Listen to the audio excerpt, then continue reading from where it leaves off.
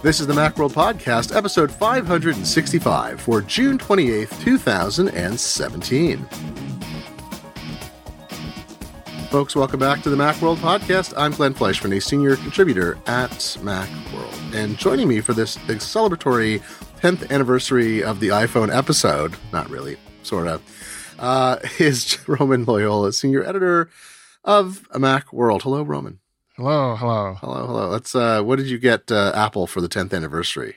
This is the aluminium anniversary, I believe. Is that what it is? Aluminium? Yeah, I think that's right. So, if it's not, it is now. I got them on an old non-unibody MacBook Pro that I have. A plastic crackling MacBook. I got them every dead Mac I've ever owned. I drove up to their doorstep.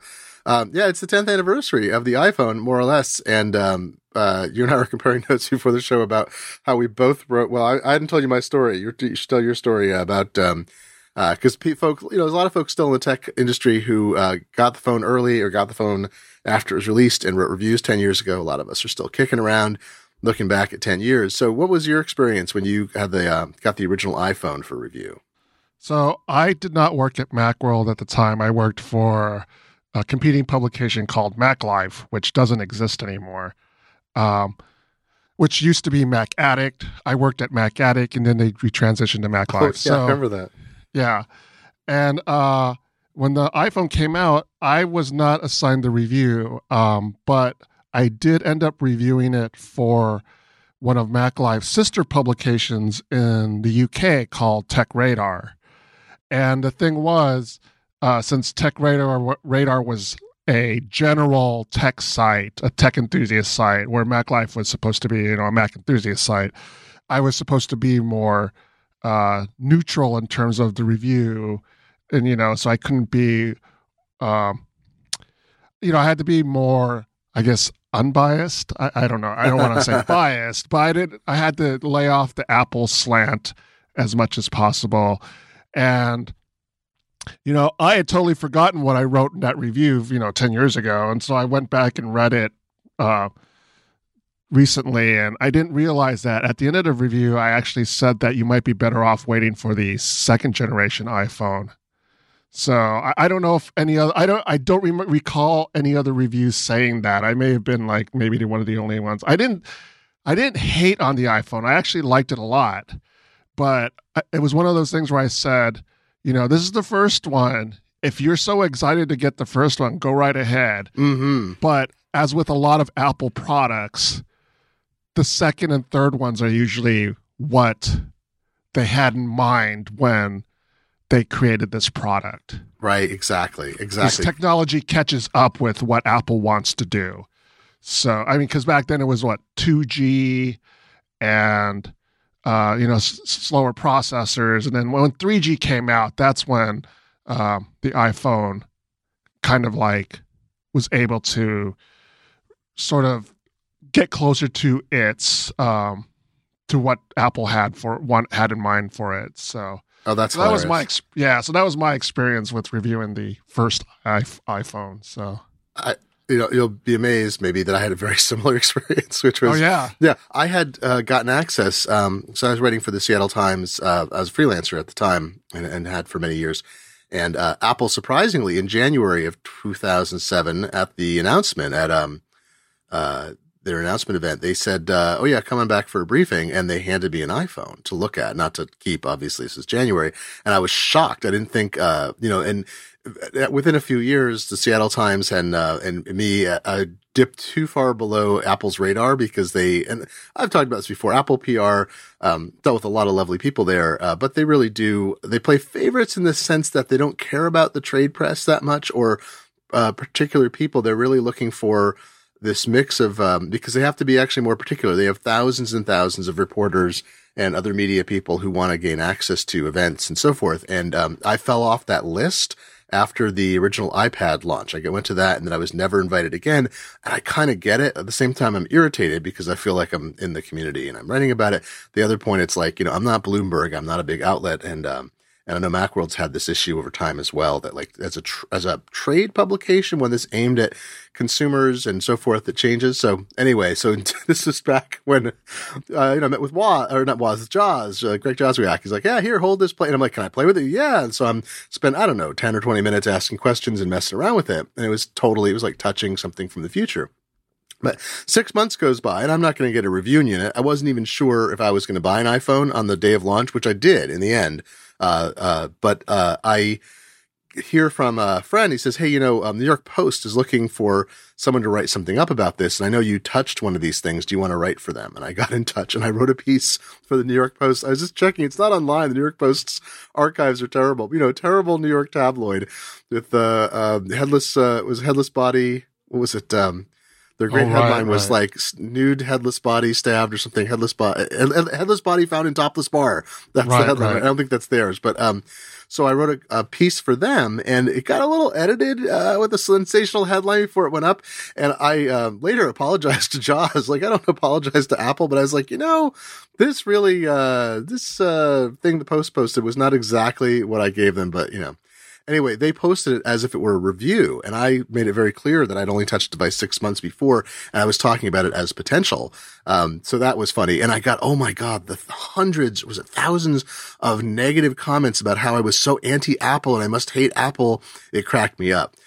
But the funny part too was that I think I came up with the same take you did. It's not that funny. I think a lot of the early reviews, if you go back, they were like, great first draft, but maybe you should wait. And mine was, great first draft, and you should definitely wait because 3G will be out soon enough. And what was it? Was it 6 months later that the iPhone 3G shipped? I don't even remember.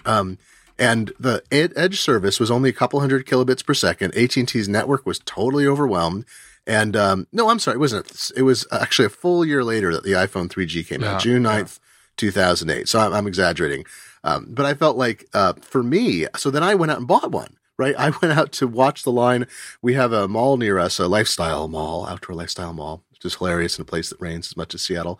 And I went out to see the lines of the Apple store because we had an early Apple store too. So I'm like, well, this will be interesting. I'll just go out. I'll get in line. We'll see how it goes. So I get in line there for a bit. And then I get word from maybe from Jeff Carlson or somebody else that the AT&T store in the same mall, like literally a few hundred feet away, had a much shorter line. But you had to sign up with they sometimes were forcing people to buy weird accessories or add-ons, and this store was not. So I went in that line. I waited with like 50 people instead of 600 or something, and I got a phone within, I don't know, an hour or something like that. And then later I got the discount coupon because Steve Jobs said, all right, maybe we did overcharge for this, and he gave us money back. But I thought it was like, I just spent the previous year, Jeff Carlson and I had spent weeks researching smartphones and for Macworld, for a big Macworld feature. We looked at every smartphone offering and how they worked with for Mac users. So at the time it was, a BlackBerry, Symbian. Well, actually we barely mentioned Symbian because the support in the US was so low from carriers, Windows phone, whatever they called it then, the PC. What do they call? I don't even remember what they call the operating system. But all that. Anyway, so Jeff and I had just spent all this time and we're like, we knew all the deficiencies, all the problems. And then here's Apple with a phone that answers not all of them, but a lot of them, including the keyboard. Like the input was the big thing on a lot of these devices. So I bought one of those, even after writing a thing that said, you should probably wait because, this is the first draft and the next one will be a lot better and you'll get 3G, and Apple's just waiting for the chipsets to be available, that the battery life will be good because all of the 3G, like there was all this criticism. Do you remember this? That like the phone came out and everyone's like, oh, it only does Edge, not pointing out that the competing 3G phones had terrible battery life, like maybe hours if you were lucky.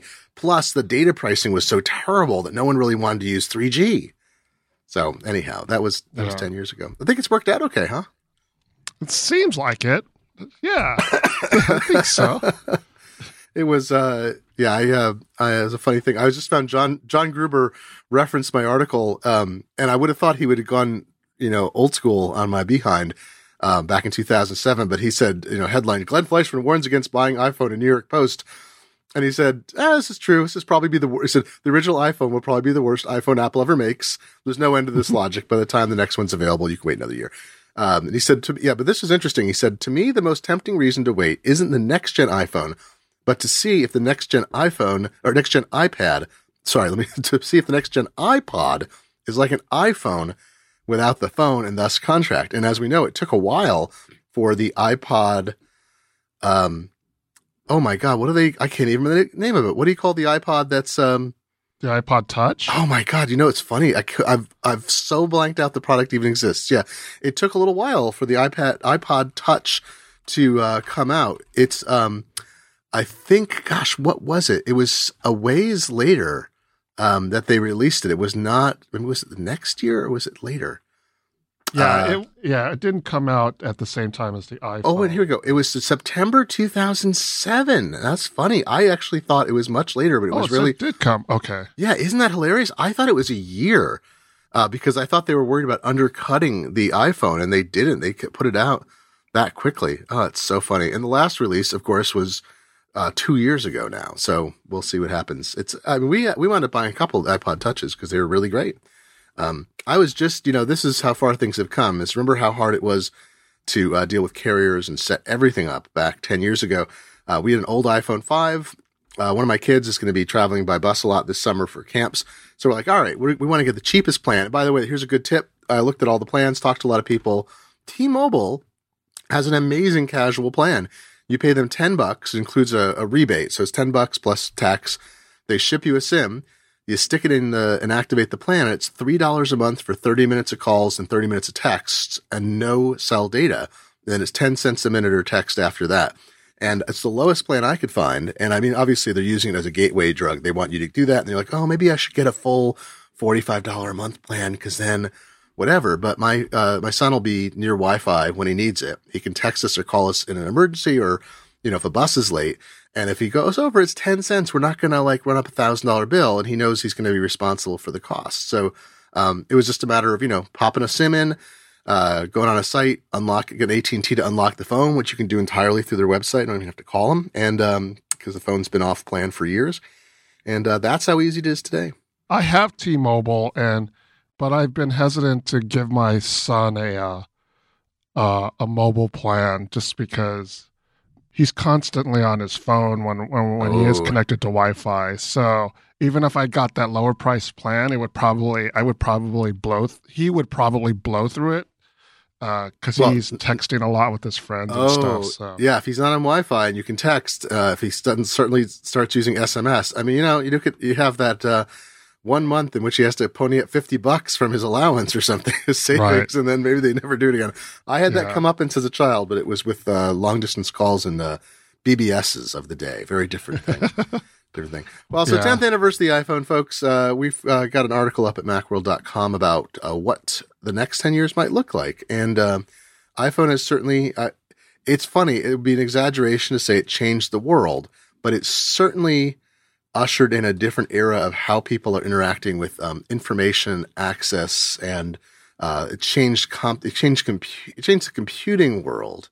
It changed expectations, and having these very personal devices. I think the jury's still out whether it was good or bad. We'll find out.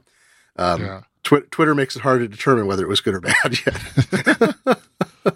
All right, on to the future, Roman. Can I plug one thing? Oh, of course. Oh, yeah. Yes. Please. So, Macworld on Wednesday. Well, you're hearing this on Wednesday. The listeners are hearing this on Wednesday. We're recording this actually on Tuesday. So, by the time you hear this podcast, we will have recorded on Wednesday morning a live video show that we're posting to Facebook, or that was being broadcast to Facebook, and then we'll post later to the Macworld site. And it's basically me and Jason Snell from sixcolors.com, who actually was the editorial director here at Macworld for a very long time, and he did the review of the first iPhone for Macworld. So it'll be me and him and Oscar Raimundo, who covers iOS for Macworld. He's a staff writer here. We'll be having a little chat. Like I said, by the time you hear this podcast, the broadcast would have happened on Facebook, but we're going to post a video of it on macworld.com. So take a look at the website if you're interested in watching that video. Yeah, go to, so it'll be, macworld.com, or I assume you could also go to facebook.com/macworld, where you should go there and click like. Sure, go click like. Yes. Go follow that thing. And that's where also, by the way, if you're trying to, because comments are no longer offered on macworld.com, you can actually interact with people over at Facebook, if that is your thing. If you do the Facebook thing, you can respond to articles and get some feedback. All right, so in the future, since we're living in the future, we know that iOS 11 is coming. We've talked about it a bunch the last few weeks. I have still not installed it because there are too many dangerous stories, even though public beta 1 is out. And I honestly suggest that people don't install it. I am hearing there are too many things that are not working exactly right or that are broken in this release. So if you expect to have, and people have had phones bricked and had to go through elaborate measures to get them working again. So my advice to people is, you should never put this on a production phone that you need to use in your day-to-day life. Like maybe later public betas, maybe, but this one you certainly shouldn't.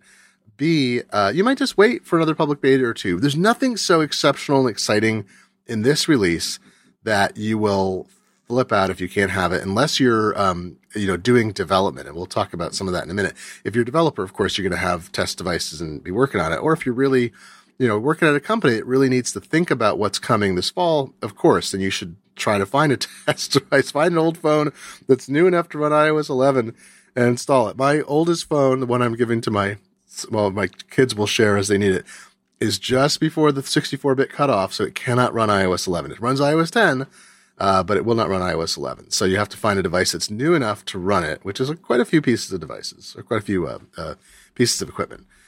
So there's that. Yeah, I could see if somebody has an iPad Pro that they might be interested in running the beta because they want to use some of the new iPad Pro features. I think all that works or should work. There's things like I think some car integration doesn't work, and it's just it's not.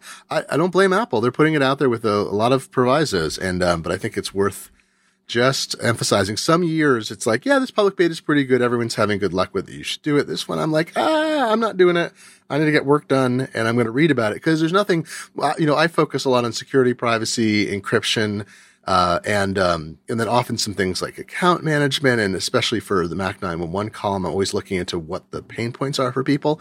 And iOS 11 doesn't have anything that's significantly different for people. I'll be very interested in the photographic and video formats, but that is separate. That's sort of like that's a point of academic interest, but we can talk about those formats now. They exist and they're really cool. I keep studying more about them. But those will, you'll be able to use them when you have iOS 11 installed, but it simply won't make a difference in terms of like what you're doing because it's seamless. It's behind the scenes. So, and just by the way, we had this confusion, you and I, a few weeks ago, because Apple's documentation was so weird about this. The Files app for file browsing on iOS does work on all iOS devices. I can't tell you how many pages and sites I went to, and I finally saw someone who ran through the iOS public beta, did a rundown, and just blatantly said, yes, Files works on the iPhone. I'm like, I don't know why. I mean, this is, again, if we'd been able to install a beta and felt comfortable about it, we'd know. But I'm happy to be behind the curve in this particular time because of the roughness of what's going on with that. Also, good 10th anniversary note, Roman, Virgin Mobile is doing this fascinating thing. It's going to go iPhone only. I don't know if you saw that announcement. I think it was this week or last week. I just heard about this yesterday. Yeah. It's a very interesting offer. It's interesting. It's the thing is, to me, the one of the issues that T-Mobile is basically using this, or not T-Mobile, Virgin Mobile is using the Sprint network. And I used to have Sprint before I went to T-Mobile. And I know this was years ago, and Sprint's different now, or at least their advertising says they're different now. But I did not have a good experience with Sprint. So there were a lot of gaps in the coverage, and the speed wasn't quite there. Maybe it's different now. Again, that was years ago. But I do find it interesting that Virgin Mobile is basically dedicating itself to this one platform. And there are a lot of incentives for people to sign up too, oh my gosh, yeah.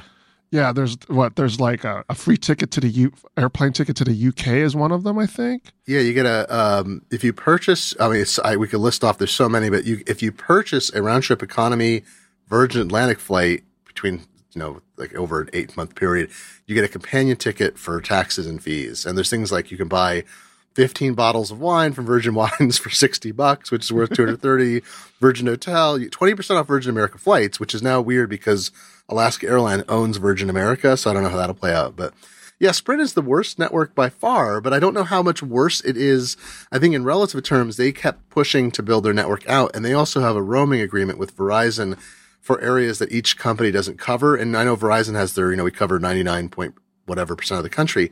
There still are places where there's coverage issues, but then there's this limitation I think both carriers have where if you use more than 300 megabytes of data or something else in the other territory, they can cancel your account the next month without any warning. Like, okay, you're clearly living in an area we don't really have coverage. So, or you traveled to an area we don't have coverage. So we're canceling your account. I don't know if they're still doing that, but that was a big deal, at one point. So, yeah, but the main offer though is if you buy an iPhone and so you have to, it says a bring your own phone deal. You can get 6 months of service for $1, or if you do it by July 31st, you get 12 months of service for $1. And then you have to transfer your number to Virgin Mobile, of course. Then it's $50 a month with auto pay after that. And it's unlimited talk, text, 4G data.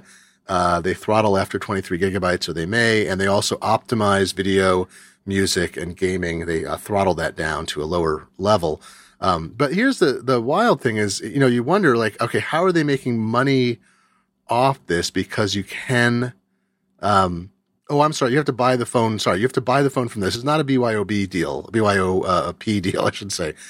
You have to buy the phone from Virgin Mobile, although they have significant discounts. So, I don't quite get how they make money, except they're just trying to acquire customers like mad and undercut other carriers, which will help Sprint because Sprint has had this huge hemorrhage, of customers, and T-Mobile's deals have been so amazing. So potentially this is a way for Sprint to massively increase its network and then have this huge number of people who will start paying them, that they can book as future revenue for, financial analysts to be happy about them with.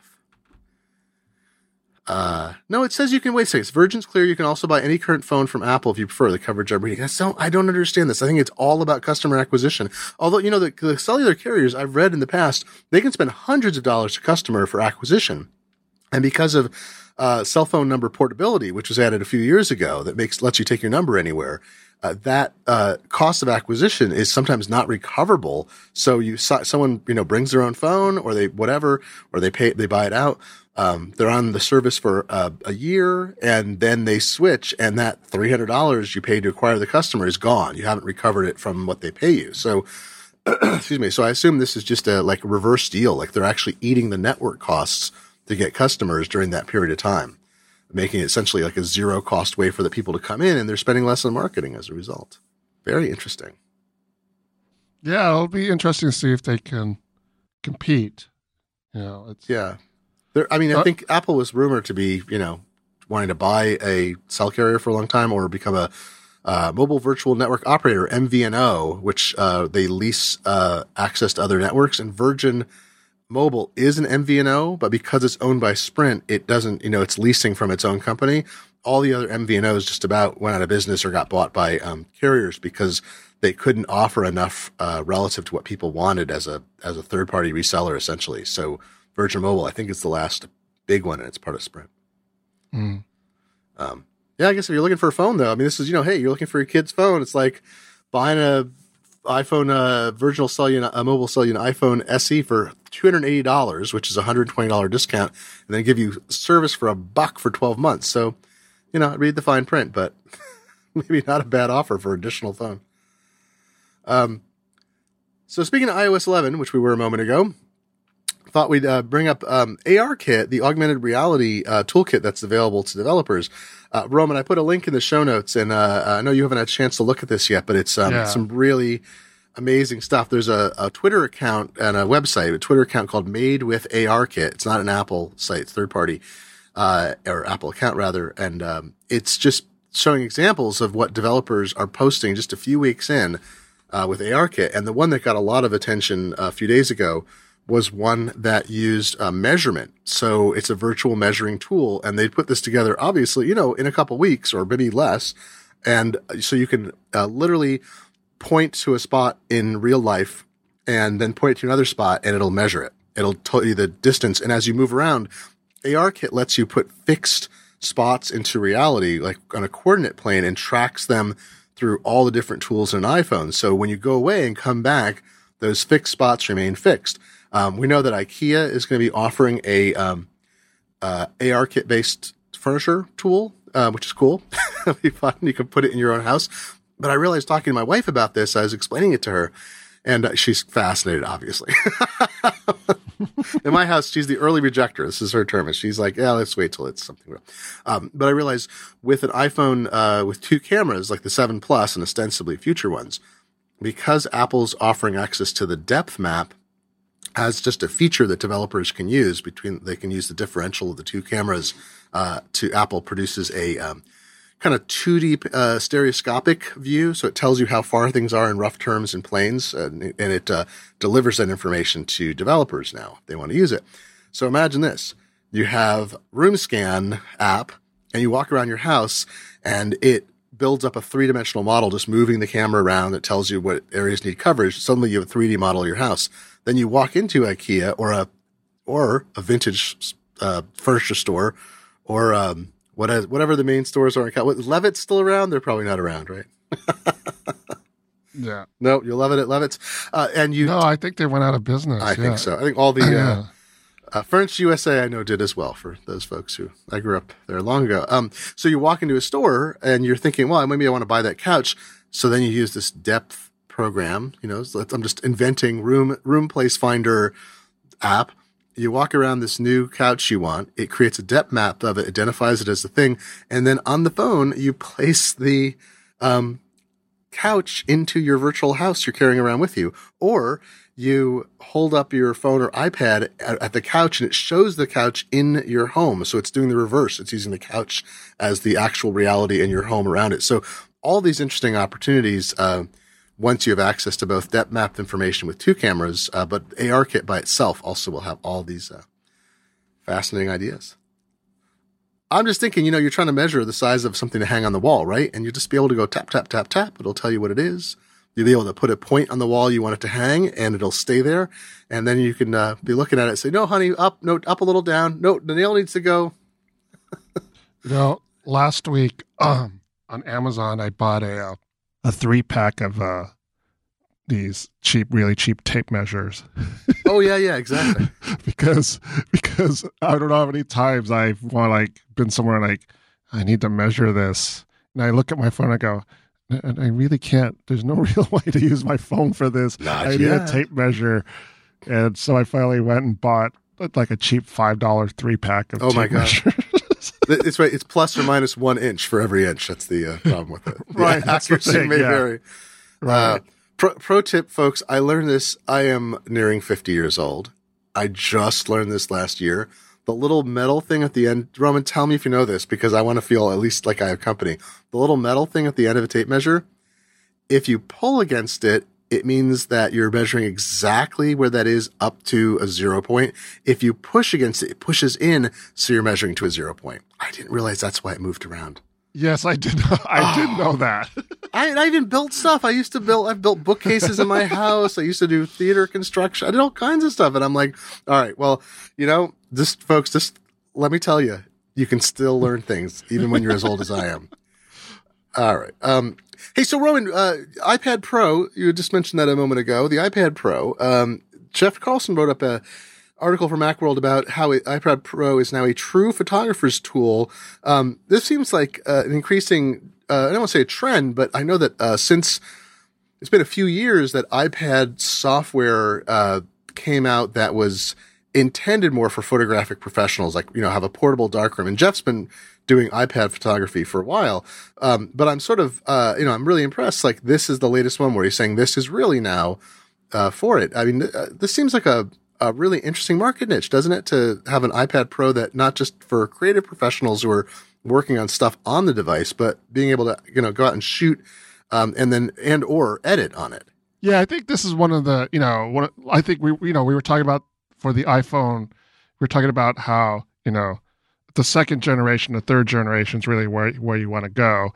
And I think that, this is an example of that again, where the first generation iPad Pro, it was good for a certain range of task and a certain audience, but it just wasn't quite there yet for photographers. And now this is the second generation? Well, it's the first generation of the 10-inch iPad Pro, but it's the second for, well, it's weird because it's the second generation for the 12.9 inch, right? But at some level, because they released the interim 10 point or 9.7 inch was in the meantime, and I felt like they stuck a True Tone into that. So at some level, the 12.9 inch is almost a third generation because they went through an intermediate model as well, even though it wasn't the larger size. Right. Yeah, and so as the iPad Pro has gone along in years, it's gotten technology's finally caught up, and it now has the hardware to handle things like raw files. It has the throughput that it can to handle that kind of stuff, and it can handle it handles the Pro software a lot better. It's you don't have that bottleneck of the performance anymore. So if if you're into photography and you carry a lot of gear, and even a MacBook is just too heavy. MacBook may not even have what the performance you want, and the iPad Pro is a pretty quick performer. Even in certain tasks, it blows by the MacBook. So that A10X Fusion processor is pretty impressive, and I think Apple even undersold that processor a little bit. It's a lot more powerful than people know. It's got headroom to grow as they add more features, I think, which is often something Apple does, and it seems like they put in more processing power than something can take advantage of initially, and then everything spreads to fill that. Yeah. Jeff also notes USB 3. The 12.9 inch model had USB 3 transfer rates over Lightning when it first came out. The 9.7 inch iPad Pro, the one I the one I own, I bought that model, only does USB 2, so less appealing to photographers. But the new, gotta look at the number. What is it? What size is it? The 10.5. 10.5. Thank you. I wish they gave them names. 10.5 inch one also has USB 3. So that's terrific. So you can do P3 color gamut for both the new models, the 9.7. I'm sorry, all three models have P3 now, that I should say, because the originally the 12.9 inch model was missing a couple things. Was it P3? They're missing a couple things that the 9.7 inch added, but now all three of them have the P3 color space support, which is also in the iPhone 7 series. And I was taking a bunch of photos on an iPhone 7 Plus. I have an iPhone 6S and a 7 Plus. I bought the 7 Plus for photography and thought, well, it'll never become my main phone. And so far it hasn't, but the 6S is not, I think now, because we're almost at new iPhones, I'm going to wind up selling my 6S or keep it as a backup, testing device, sell the 7 Plus and get whatever the 7S Plus is, since I should get a newer device so I can, write about the newer stuff and maybe make that new Plus my main phone. So I just have to have bigger pockets. But I love shooting on it, and you can edit it. I've been shooting with apps that do RAW, and some allow you to edit RAW in the 7 Plus. It's not nearly as powerful as the iPad Pros, but it's powerful enough. It's pretty incredible to edit RAW files in P3 mode with that rich extra color gamut, all on a device. So it's pretty slick. Yeah, Jeff does point out that the one obstacle that might be there for a lot of photographers is a lack of Photoshop. A lot of people, that's their go-to app, and they don't want to use anything else. And, a lot of people have invested years and years into that app. They know that app like the back of their hand, and they don't want to use anything else. And I totally understand that. If you have a favorite tool and you have to use something else, it's just not the same. And it can even be an inhibitor to your creative process if you have to use a different tool. So that's the one obstacle that Jeff points out. That Affinity photo software that got demonstrated, $20 discounted price now, $30 eventually. Jeff had good things to say about it. People are really kind of blown away by it. I have not installed it yet. I'm going to have to get a copy of it because I've been underwhelmed by some of the tools available on the iPad Pro. I've got the Pencil, I got the iPad Pro, and I find that for me it hasn't been as effective as I'd like. So this makes a difference for me as well. Yeah. So iPad Pro for photographers. Now it's your portable darkroom potentially. I know a lot of people like to be editing in the field, and a laptop is sometimes too much to carry, even the smaller ones. And the performance of this is so much higher than comparable sized laptops that this may be Jeff is at the leading edge of that, using this. Roman, you were able to get a hold of the 21.5 inch iMac for review, and that review is now up. That's up since last week, right? I think that's the newer review. Oh yeah, posted on Monday. It's the model that I reviewed is the 1499 model. Mm-hmm. So that's the high end 21 inch iMac, and that has a crap, I can't remember. I'm gonna look it up. There's so many options. 3.4. Yeah, I was gonna say a 3.4 gigahertz quad core i5 processor. That's a KB, and these are KB Lake iMacs. So I took a look at that iMac. If you compare it to the 2015 iMac, the performance it's a bump. It's not nearly as impressive as the bump that you get if you compare it to older iMacs. Mm-hmm. So if you have a 2015 iMac and you thinking about upgrading, I would maybe wait till next year. But there is one benefit in that Apple did not come out with Skylake 21-inch iMacs. Right. And both Skylake and Kaby Lake have the optimization for HEVC video. And Kaby Lake has the optimization for 10-bit HEVC, otherwise known as H.265 video. So if you work in video a lot and you have a 2015 iMac, you might want to consider upgrading to the Kaby Lake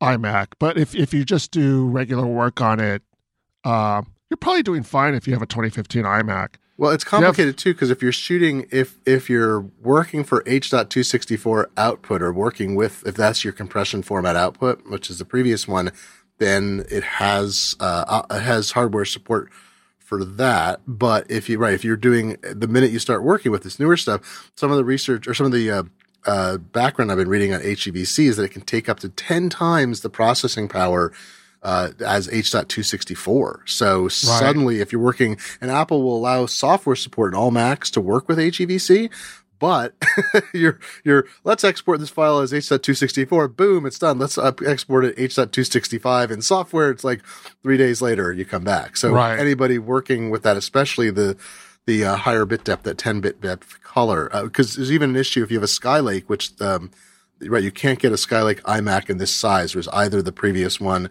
For the 5th generation Intel, or now you can get a 7th generation one. That doesn't even support 10-bit HEVC. You have to have Kaby Lake for it. So I think a lot of people working that will want this on a newer one. Yeah, and then there's also, I mean, if you're really into the video stuff, you might, I would say even wait for the iMac Pro, which is coming out at the end of the year. So, because I mean, it's a $5,000 machine. But you're spending your whole time. Yeah, people who's being paid $50,000 to $250,000 to work on video, somewhere in that range, probably towards the middle of that. $5,000 machine is a tiny investment compared to like a $2,000 machine, and they're probably sticking $10,000 and $20,000 SSDs and RAIDs and stuff on its peripherals. So the Mac cost becomes almost nominal compared to the other expenses of running the video operation. Yeah, and the other major feature that this new iMac has is it's it has a brighter screen. And it's nicer. I always thought the iMac screen was nice to begin with. So to make it brighter to me was sort of like, yeah, we made it, they made it brighter because they could. I don't know if it necessarily makes the images look better. So it's brighter. It's not a reason to switch from your old iMac. And the one big thing that was about this 21-inch iMac is that the RAM is upgradable. Now, it's not easily accessible, and Apple told me when they briefed me on the iMac that they recommend that you bring the iMac to an Apple store and have them do it. But the RAM is no longer a component of the motherboard.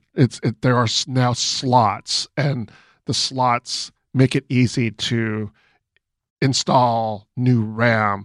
I mean, if you're daring enough, and the folks at iFixit did a teardown, you could do it yourself. Is it that hard? I thought they don't have I've got a 27-inch. I just bought a 27-inch iMac, and it's got a tiny compartment with a button you press.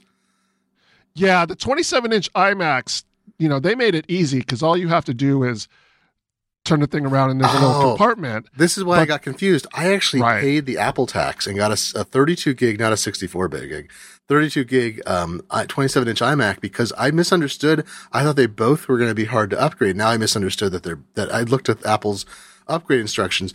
In the end, I think I probably paid a $200 plus premium for the RAM that I got from Apple. However, I have an all Apple device. I bought AppleCare for it. I always buy AppleCare for things with screens, my thing. It was like, I think AppleCare Plus is $170 and it includes screen repair. So if this falls off a table, but so relatively low price compared to the price of the computer.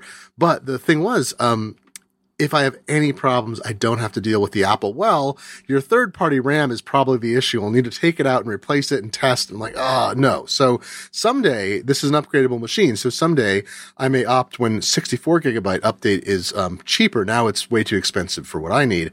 But I can future-proof this. So when I'm running, macOS 10.17, Upper Lake Tahoe or something, whatever it's called then, the slopes of Mount Shasta, then I can just pop the button in the back and stick it in. And the same thing for the 21.5-inch. They may have to take it to a store, but it's so nice to be able to know that we have headroom because 32 gigabytes is pretty sweet. I got to say, I've never had a Mac that had this much RAM, but 64 gigabytes will probably be a necessity in the future, and I can get there too. And so that's cool. So just to clarify, the new 21-inch iMacs do not have a compartment in the back that allow you to access the RAM. You have to literally take the iMac apart, and it's a pretty intricate process. People have done it.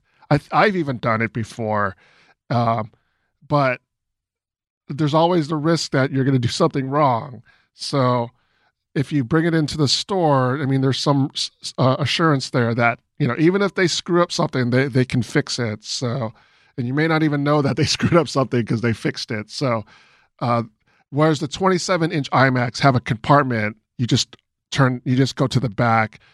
I guess you basically push it. I don't remember exactly, but it flips open and then you could add new RAM in yourself. Mm-hmm. So that's the main difference with the 27 and the 21-inch. I still feel silly that I didn't realize it, but I feel like, this is how economics works, the psychology of economics. I'm like, well, I've already paid the money, so now I'm going to tell myself how smart I was. I think I would, but there is that issue. I have faced this with Apple before, especially with laptops. So you install your own RAM, you got to change the RAM out and test it before we'll do anything with it. I think they're less harsh about that now. But I'm happy to have an all Apple product protected by an Apple warranty. And then anything goes wrong, I'm like, it's your fault. It's your RAM. You replace it. And then they will do it. Yeah. That's good. Well, so good. Another good, it's great to have positive upgrades from Apple and to feel pretty good about, what they're doing. I like that. You had some good things to say about the MacBook Pro. You got some good things to say about the iMac. I just bought one. I was waiting to get a new machine. My Mac Mini was giving me trouble. I think because I'm running a mix of old software and new software and too much software that just was making it unhappy. Also, folks, I've got a Mac 911 column coming up that explains how you might. I'm using my new Mac, 32 gigabytes of memory. I'm like, God, it seems sluggish. Bring up in Terminal. I bring up the top program, which is what I'm used to using, and it says you got no physical memory left. I'm like, what? So I bring up Activity Monitor, which you can find in Applications, Utilities folder, and look at the memory tab, and it says, yeah, this thing is using 18 gigabytes of RAM. I'm like, what is this thing? It turns out there's this weird bad interaction between some of the import-export filters that are used with the iLife suite, which also encompasses Aperture and some other older software like iPhoto, Photos, Pages, and so forth.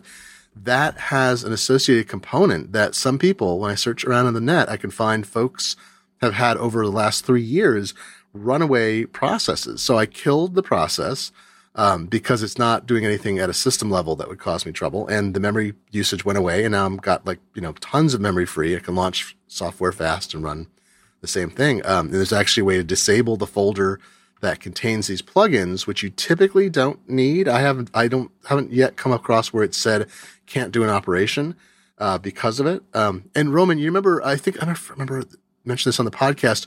In the open dialog box in macOS, there's a media area where you can pull up stuff from GarageBand and iTunes and Photos, iPhoto, Photo Booth, all those things.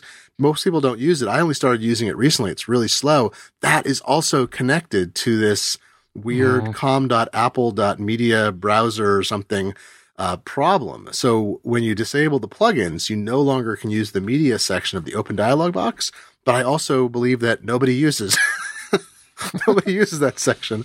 So maybe it's okay. I also have a 200 gigabyte photos library with 55,000 images in it that apparently can affect it as well. So if you've got a big image library in Photos, you're seeing weird system slowdown, check Activity Monitor, look for a thing called, I think it's com.apple.media browse or something, and you may need to follow the instructions in an upcoming Mac 911 to take care of it. Roman, I think that brings us to the end of this podcast, but you've got a little something to say about this podcast. So let's talk about that.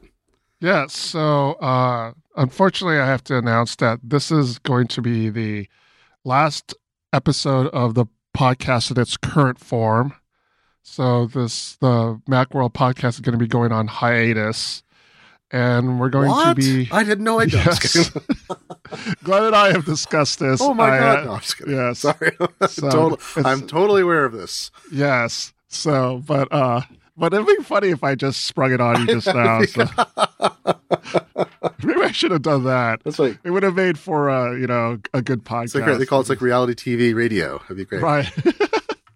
But yeah, we're going on hiatus. We're going to be retooling a little bit. There have been a lot of changes here at Macworld, staff-wise and resource-wise. So we're going to be retooling it, and hopefully sooner than later, it'll be back. We'll be back with a Macworld podcast, and possibly in a different form. So stay tuned. We'll keep you updated, and we'll let people know when the podcast is coming back. So. But I'd like to thank everybody for listening. I'd like to thank Glenn for all his work. I'd like to thank Jim, who edits our podcast, Jim Metzendorf. People may not know that. We just don't talk, and then he magically shows up on the interwebs. There's actually some work that goes on behind it. And if you're looking for a podcast editor, folks, just get in touch with me. I'll put you in touch with Jim Metzendorf. He does a great job. He does a lot of the incomparable podcasts like Random Trek also. Very, very fine person to work with. And I know I'm embarrassing him. He's listening to these words, and he's like, wait, what? Oh, all right. So made Jim red. And Roman, thank you. It's been great hosting the podcast. I took over from Chris Breen, who is a legend, and did this for quite a while with Ms. Susie Oakes, and now with you. And it's been a hoot. But things change, and sometimes there's a natural length of things. And I think there's a lot of changes that happen to Apple and how it's getting covered. There's a lot of podcasts out there, and I will look forward to seeing what the retooled version looks like. May have slightly different elements. That's my hint. And we could even have you on as a guest, Glenn. So. Oh, I'd come back anytime. I'll come back and blather. Don't worry. Well, thanks, Roman, and thank you, folks, for being listeners. And tune into this space for the retooled version after the hiatus is over. Folks, you know where we're at. We're at macworld.com. I'll still be right there. You can find me at themacworld.com. You find me on the internet at GlennF, GLENNF, frankfrank.com, or at GlennF with 2 N's on Twitter. Macworld is, of course, at Macworld on Twitter, and Facebook.com/Macworld. on the Facebook machine. This has been episode 565 for June 28th, 2018 of the Macworld Podcast. And sadly, I won't see you next week, but you can find me and tune into this space for what's to come.